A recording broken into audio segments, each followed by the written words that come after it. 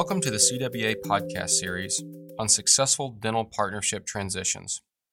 This is the final podcast in a 3-part series. Our third series will begin to educate you on the actual valuation process, the philosophy of splitting the money with your partners, and the tax structure after the buy-in. CWA has been helping dental professionals with successful dental partnerships since 1984. We look forward to helping you and answering any questions you may have from this podcast series.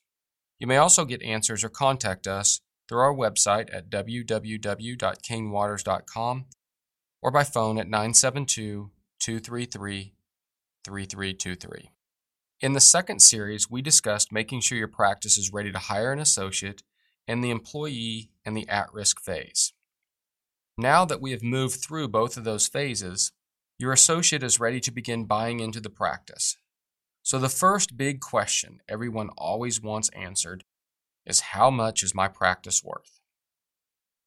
So first you must understand some simple concepts about what a dental practice is actually worth. The primary valuation of a dental practice is based on the net cash flows or the income of the practice available to the owners.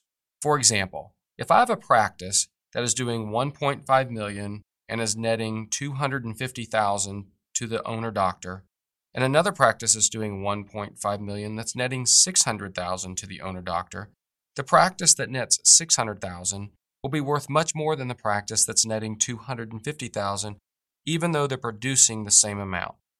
A dental practice, unlike maybe a rental property that is based primarily on its tangible value, a dental practice is based on the intangible value of the continuation of the cash flows that the owner is able to pull out of the business. Because of this, it's very, very important for a doctor to understand the overhead of their practice, to be able to determine the net profit before any doctor, salary, perks, or debt service. These items may include a non-working or an underpaid spouse, doctor perks such as insurance and pension, higher rent because the owner may own the dental building. This step is what we refer to as the normalization of earnings, and in the end result, you determine the practice net income that is available to the owner. This practice net income is the starting point for the valuation of a practice. I want to reference you back to the Practice Transition Toolbook so that you can see the valuation chart and understand how this calculation flows from the net income of the practice to the actual valuation point of the practice. So let's look at an example. Let's assume that a practice is collecting $1.5 million with a 46% net income. So that net income would be approximately $690,000. This is again the net income before any doctor has pulled a salary out, all debt service is not being paid, and all the perks for the doctor. This $690,000 is our starting point for the valuation. And when you look at a valuation of a practice, and we have the $690,000, the first thing we have to realize is that in order to produce that $690,000 of profit, we have to have a doctor actually paid to do the work. So the first thing we have to do is subtract out a nominal value for a doctor doing the work.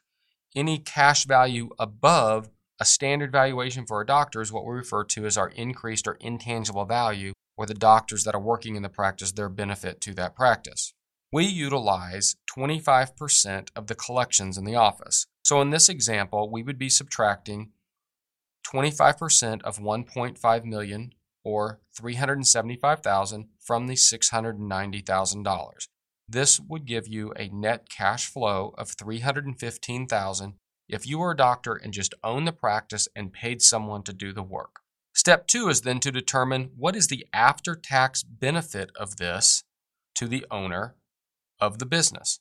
We will use a blended tax rate of 33% to subtract out the tax effect and lower the $315,000 cash flow value to $211,000 after tax, because what we're selling is the after-tax value. Step 3 is to then take the after-tax cash flow value and divide it by what we call the capitalization rate. The capitalization rate is really actually just a rate that's applied to an earning stream to determine a value for a business. The capitalization rate is primarily used only in valuations where you're looking at a cash flow. So in dentistry, where we're looking at the cash flow value, we're not necessarily looking at adding up all of the tangible value of equipment and using just the value of the equipment. That might be more acceptable to a manufacturing company that's very heavy on manufacturing equipment. We're not looking at just the revenue because in a dental practice, overhead can vary significantly between practice to practice, creating a practice that is worth less even though they produce the same amount of earnings. So the capitalization rate is utilized to divide by the after-tax cash flow to determine the full value of the practice. A capitalization is rate made up of 3 industry-driven standard returns. These are based upon investing in a stock, investing in a small company, and it builds on one another to create a standard percentage. The final percentage that's added to this is what we refer to as a subjective percentage, and it's based on specifics for the practice. So if you think about the capitalization rate like this, if you were buying just a standard U.S. government bond, you're going to expect a standard return with not much risk. If you're going to buy a large company stock, you're going to expect a bigger return and expect a little bit more risk. If you're going to buy a smaller company stock, you're going to expect higher return, but you're also going to expect higher risk. When you're buying a small business, the risk is even higher than a publicly traded company, and so we have to look at the subjective risk that's applicable to that specific practice and add that to the industry standards. These subjective risks are multiple different things, and I want to go through some of those so that you understand how they're added to that. Number 1 would be the location. Do you have good visibility? Do you have a good location for your practice? What is your ability for growth? Has the practice been decreasing? Is the practice increasing? Are you seeing a lot of new patients? What's your insurance mix? Are you primarily PPO driven or are you a fee-for-service type practice? How long is the selling doctor staying on to help facilitate the transition of the patients to the buying doctors? What is the equipment age of the practice? Is it very old and is it going to need replaced, or is it brand new and will not need replaced for several years? Do you own the building or do you lease the building? And what is your ability to expand as the practice grows? What's the tenure of the staff? Do you have all brand new employees or do you have long-term employees that help run the practice and think of themselves as owners in the business? What is the profitability of the practice? Is it below 40%? Is it above 40%? Each one of these will add or subtract to the capitalization rate, creating your overall capitalization rate to divide by your after-tax cash flow to create the value of the practice. A higher cap rate or higher capitalization rate means higher risk, and a lower capitalization rate means less risk to the practice and a higher value. So, for example, we would apply a higher capitalization rate to a practice that was not up to date and had very old equipment. That takes into account that is going to have to be replaced versus a practice that would have a lower capitalization rate that has higher value of equipment and brand new equipment. That creates a higher value for that practice and how the equipment would be utilized in the value of this practice. So in our example, let's assume that we add all of this up and we determine that our capitalization rate is 20%. We would then take our $211,000 after-tax value, divide it by 20%, and have a value for our practice of $1,055,000 in this example. When looking at the value of the practice, the determination of the value of a specific practice is actually one of the easiest parts of the partnership transition process. It is based on several industry standards and guided by rules of the AICPA. All steps leading up to the valuation, hiring the associate, going through the employee phase, going through the at-risk phase, mentoring each other through this process, and the ongoing relationship that you will have with your business partner and how your partnership will interact with each other should actually be your primary areas of focus. It is very easy to understand where the valuation will fall within a range. Most partnerships fail not based on the value of the business, but based upon how the doctors work together prior to the business valuation or how they work together after the partnership is set up. The ongoing partnership is guided by the philosophy of splitting money and the ongoing tax structure. So in a dental practice, there are 4 basic ways to share expenses. Number 1 is direct allocation to a specific doctor. These would be items such as your lab costs, dues and subscriptions, car expenses, anything that would be personal to one doctor that you wouldn't expect to share with your partner. Number 2 is based on ownership. We recommend that any fixed cost, debt service, or lease payments are shared based on ownership between the doctor's production and between the doctors and hygiene production. And the last 2 are the ones that we focused on in podcast series number 2 when talking about the at-risk compensation. The sharing of the profit in a dental practice must be based on a combination of both production-based profit and ownership-based profit. We discussed this briefly in our first podcast series when we were going over the economic summary of the process. If all profit is split based on production, there is never an incentive for a partner to want to buy more of the practice, because as the practice begins to grow, if they're being compensated off of all of their production and what they do in the hygiene department, there's no reason to pay the other doctor to buy or own more of the practice. If all of the profit is split based on ownership, there's no incentive for the doctors to have production higher than their partner. So for example, if one doctor is continuing to produce 60% and the other doctor is continuing to produce 40%, but each doctor is receiving 50% of the income in the practice, it's going to lead to having conflict in your practice because one doctor is going to feel like they're not being compensated fairly for what's happening in the practice. That is why a combination of sharing it based off of production and ownership creates the best opportunities for doctors to be successful in sharing the profits of the business. So based on this, CWA uses the net profit from the doctor's production as the profit that we split based on production, and the net profit from hygiene as the profit that's split based on ownership.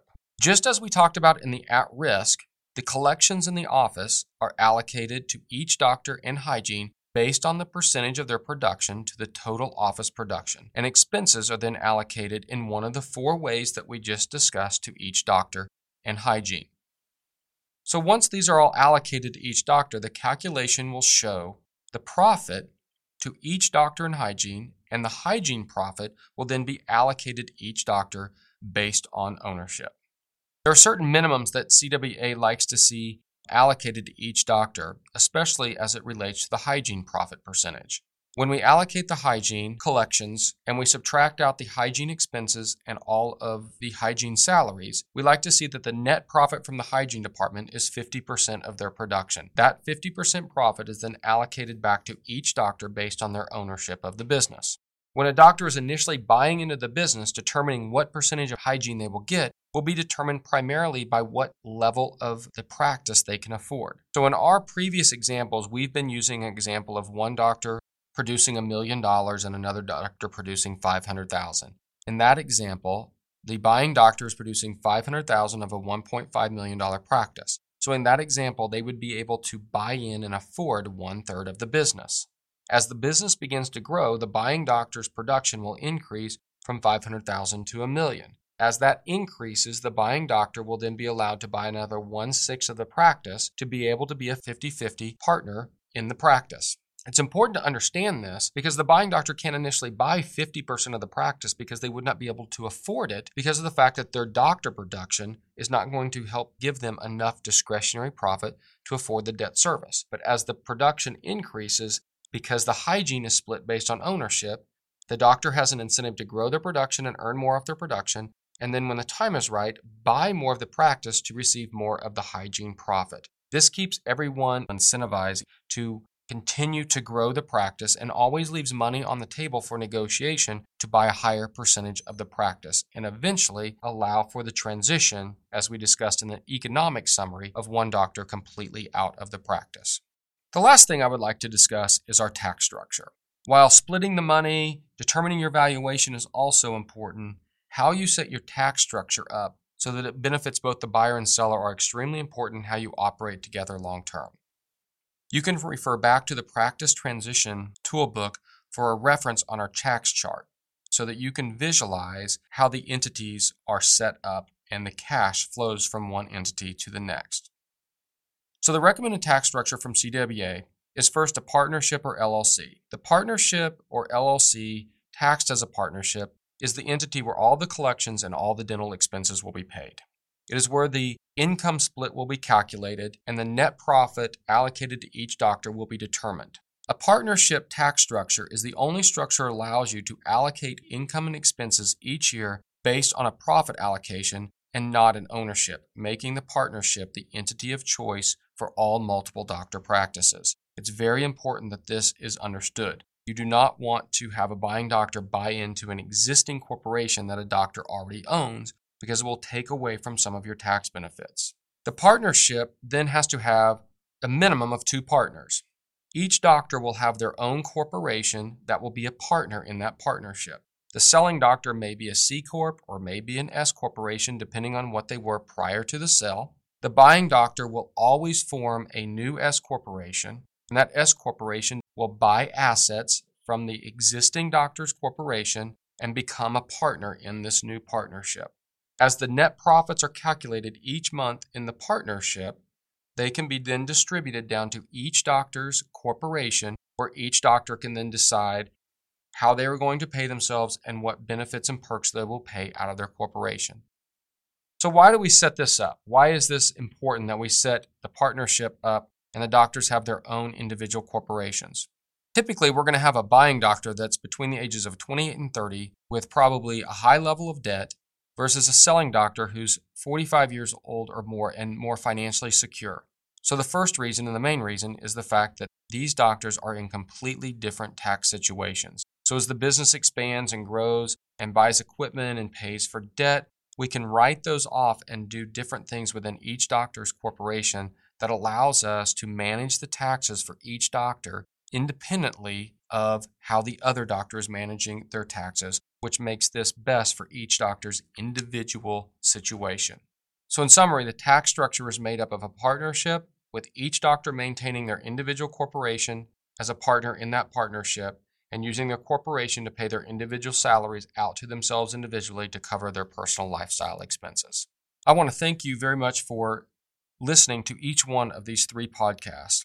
And in summary, the hiring of an associate and developing them to a partner is a major career and financial decision. And while initially will cause stress and cause you to work more, the long-term benefits based on Cain Watters' work with dental partnerships since 1984 greatly outweigh the upfront time and cost. This 3-series podcast has taught you the basics of what's in it for the buyer and seller and how that helps them reach financial independence, the economic summary of the process, making sure your practice is ready to hire an associate, the hiring of associate and moving them from the employee phase to the at-risk phase, and eventually the valuation of your business, the philosophy of splitting the income, and the tax structure of your practice. The CWA process is an A to Z process so that you don't need separate consultants for the multiple stages of a successful dental partnership process. I want to remind you that what you've heard today in this 3-part series is a small glimpse into our 2-day practice transition seminar that we hold at our Plano offices in the spring and fall each year. I also want to remind you that you can download the Practice Transition Toolbook from our website at www.cainwatters.com/PTS for the promo code to receive $500 off your seminar enrollment. The dates and the enrollment can also be found on our website at www.cainwatters.com.